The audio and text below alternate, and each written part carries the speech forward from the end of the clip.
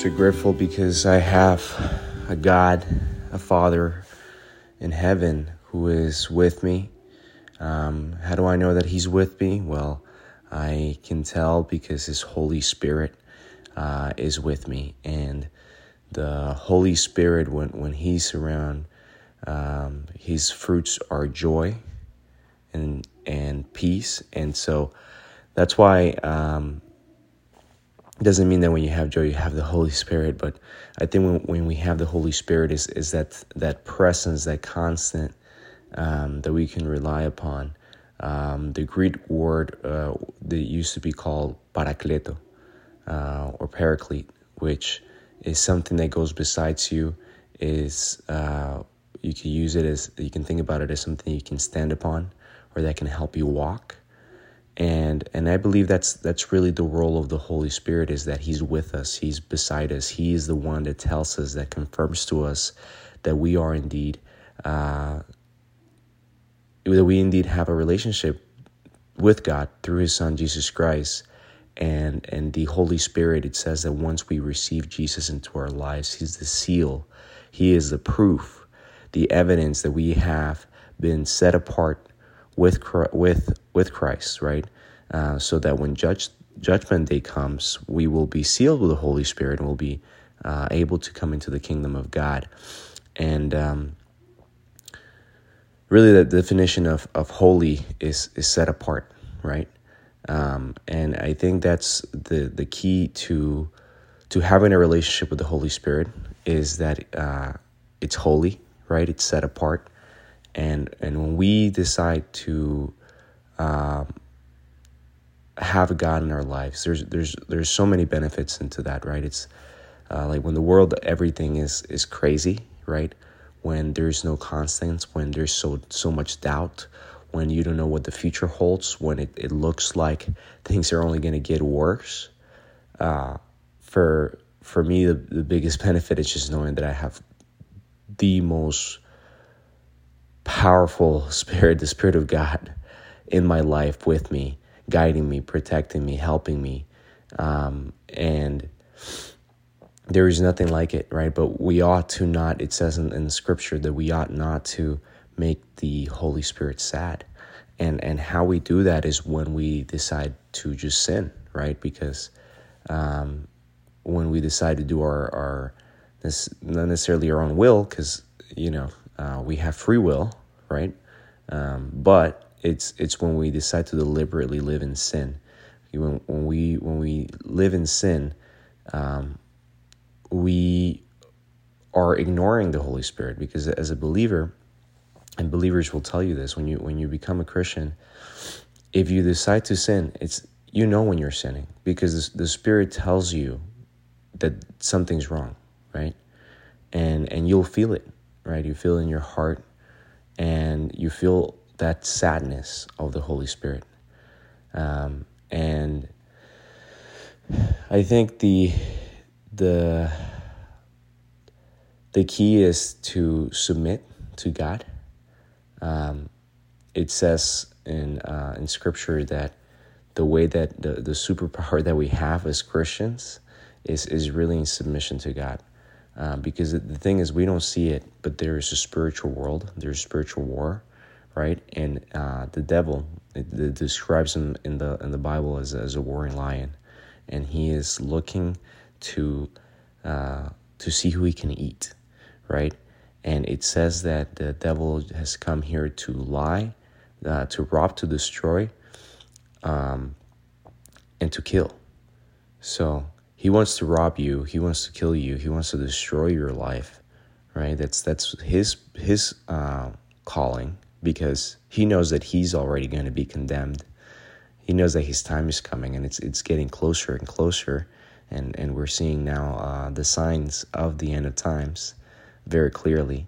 And so he knows his time is coming. And so the devil is the father of deception. He's the father of lies. And so the way that he attacks people is by attacking their minds, right, with lies, by influencing the culture, right, in a way that is rebellious towards God.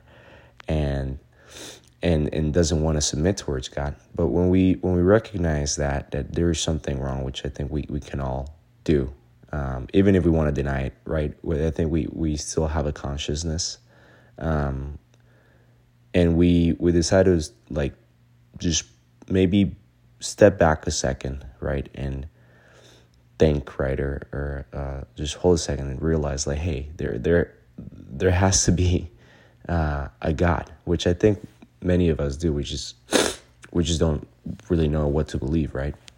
But the evidence is in the Scripture, right?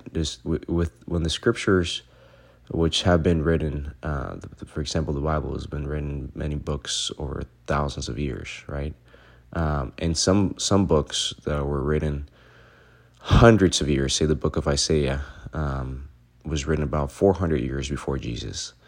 And it prophesied, it said many things that would come about and that Jesus fulfilled. And with exactitude. I mean, the chances of it just happening, right, by chance, that Jesus fulfilled over 360 prophecies in the Bible, is as if I heard it was as if you took pennies or coins and you put them 1 foot deep all over the state of Texas. It's a huge territory. And you decide to pick one. And you just happen to find the one that you want to look for. Those are the odds. So when prophecy is fulfilled, the Scriptures are fulfilled. That's how you know that this is a book that you can rely upon. So anyways, it says in the Bible that when we submit to God, right, the devil has to flee, because the devil doesn't really have power. That we give him power when we decide to do those evil things, right? When we decide to listen to his lies, when we decide to live in rebellion, right? Then he has more power and authority and more influence, right? And if we allow that to happen, then eventually he will destroy our lives. And people think, well, what does that mean, right? I think it looks very different than what people could think it looks like. There's many very successful people, wealthy individuals who are totally lost. In a way, they're dead. In a way, their lives they're not happy. I'll tell you that. But even if they do find some kind of fulfillment in what they do, they're condemned eternally. And so it doesn't mean that it looks like worldly success. On the other hand, there's Christians who are being persecuted, who live with very little, right? Yet they are alive, they're fulfilled, they're happy, and more importantly, they have eternal salvation in through Jesus Christ, in God, right? And that's where we have our joy and our peace, is that we know, even if it's the worst thing that could happen, right? Even if we lose everything, even if we die on this earth, we know that eternally we have our home with God. When Jesus left to heaven, he said, "I am going to prepare a place for you. In my Father's house, there's many houses, there's many mansions." And so we know that our inheritance is not really on this earth. We're not here to live it out and just experience the fullness of the richness of this world and seek the things of this world, because we know that we will have mansions in heaven, right? We will be able to have everything in heaven. And Paul said that we can't even imagine the glory, the amazing things that God has prepared for us. We can't even imagine how good it is. So if today you're living in confusion, you don't have clarity in your life, if you're living in depression, right? If you're living without hope, if you are living desperately because you don't know what to do, what has helped me is having a relationship with God in those times, because I've gone through all of those things. And the constant in my life is having the Holy Spirit, having God, having His wisdom, having His Word. and he speaks to you, if you seek God, he will show himself to you. It says it in the Bible. It says, seek and you will find. Knock and the door will be open. And I think it's a very personal thing, and God is a gentleman. He won't burst into, he will sometimes. If he has a calling for you, he can manifest himself clearly into your life, right? But if you ask him to do so with a sincere heart, he will do so. He will show himself, and he will reveal himself to you, and you will start to see that it starts to come up in conversations or different people, or maybe just an experience, or you will see something. So don't limit yourself. Don't in terms of how don't limit God. Let me say that. Don't limit the way that God can manifest, can talk to you, can work in your life, and know that there is a purpose for your life. It says that he foreknew us before we even came into existence, right? He's the designer. He's the creator. And he knows what your calling is. He knows, what your life has been like. It says that he knows even how many hairs we have in our head, right? So God knows you deeply, intimately. He knows your subconscious. He knows everything about you. He knows all your failures, all your successes. And what he cares most about is your soul. And he loves you. He loves you deeply. He doesn't want anybody. He loves the world. That's what it says. For God so loved the world that he sent his one and only Son, that whoever may believe in him shall not perish but have eternal life. And that's the evidence of God's love, right? And we see it in many other ways, but the biggest evidence is his grace, is that it's a gift, right? We don't have to earn it anymore. It's not because we're good. Nobody's good, right? Nobody's good. Jesus called out this guy. He's like, hey, I'm good. He's like, I follow the law and I do these things and I pray, and he's like, no, nobody's good. Jesus said, not even I am good. Only the Father in heaven is good. So, it's not because of our merit. And that's the gospel. Is the fact that Jesus came down to die for your sins. And if you decide to believe in him and repent of your sins, which means turning away from your sins, he will give you a new heart. He will give you new life. He will baptize you with his Holy Spirit. You will be empowered. You will be made into a new creation. And if you don't believe it, just test it out. Pray. Seek a community and make sure that it's a Bible-based community, because there's many more false prophets and teachers nowadays. But even if you just do it on your own, if you have a Bible, many people have just been able to come to Christ just because of reading Scripture, right? And it says that the Bible is a living Word of God. It's like a double-edged sword that penetrates to the deepest part of the soul and the heart.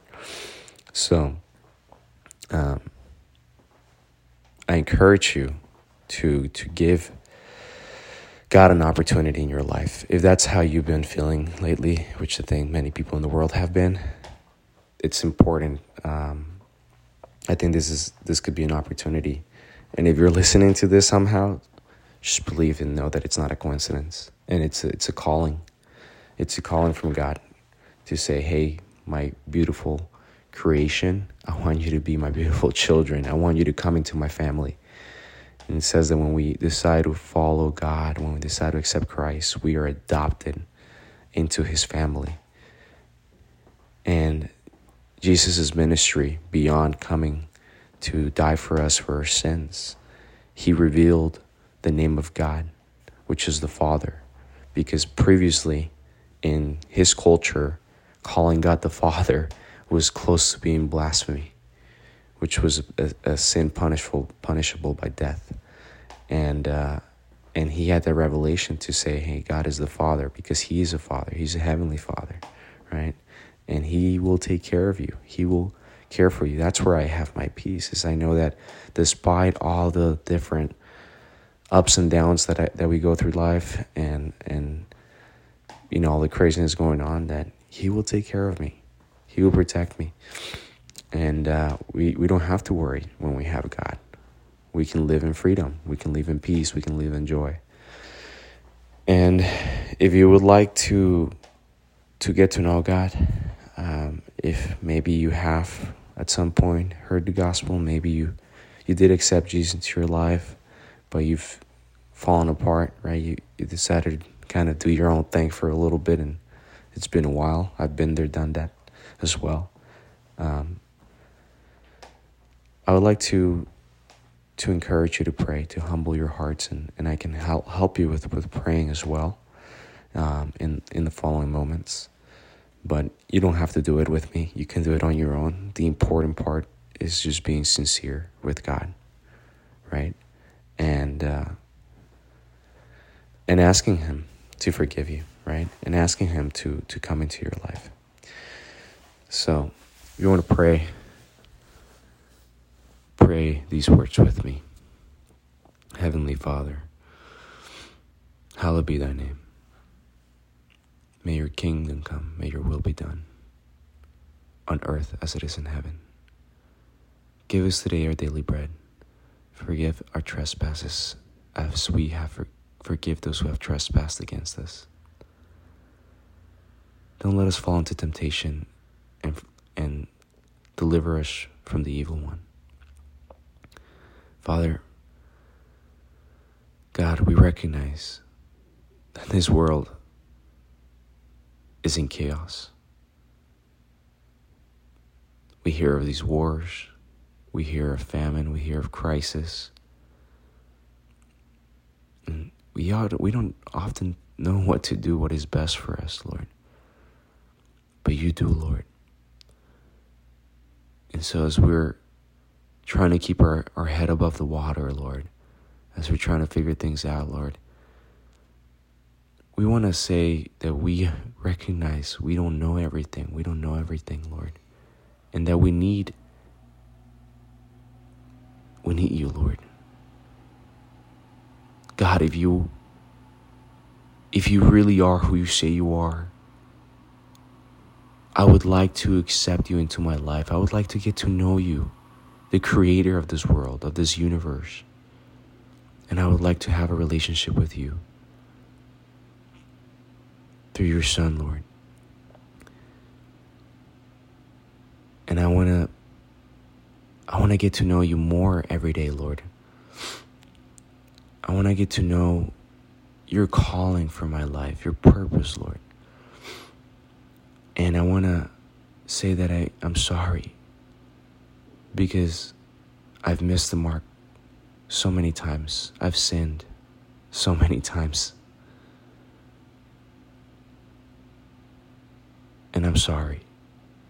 I believe it that you sent your Son, Jesus Christ, to this earth to live a perfect life. He lived a perfect life, and He died for us on the cross, a horrible death, so that the wages for our sins could be paid. But Lord, He resurrected, and we are thankful because we believe He resurrected in the third day, and He overcame death. And today He is seated at your right hand, Lord, praying for us, interceding for us. Father, will you take me into your family? Will you give me your Spirit? Will you adopt me, Lord?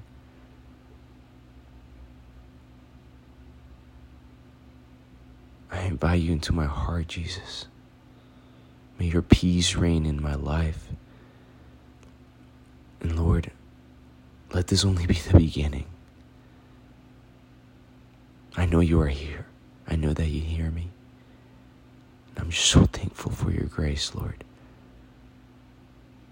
Thank you, Lord, for your forgiveness, for your love, for your grace. And I decide that from now on, I will live according to your will, and I will do my best. And I understand that I will not be perfect, and I will trip and fall at some point.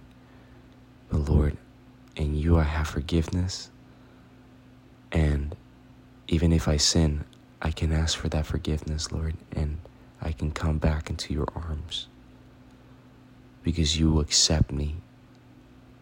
You understand that I am a sinner, and that's why you sent your Son, Lord.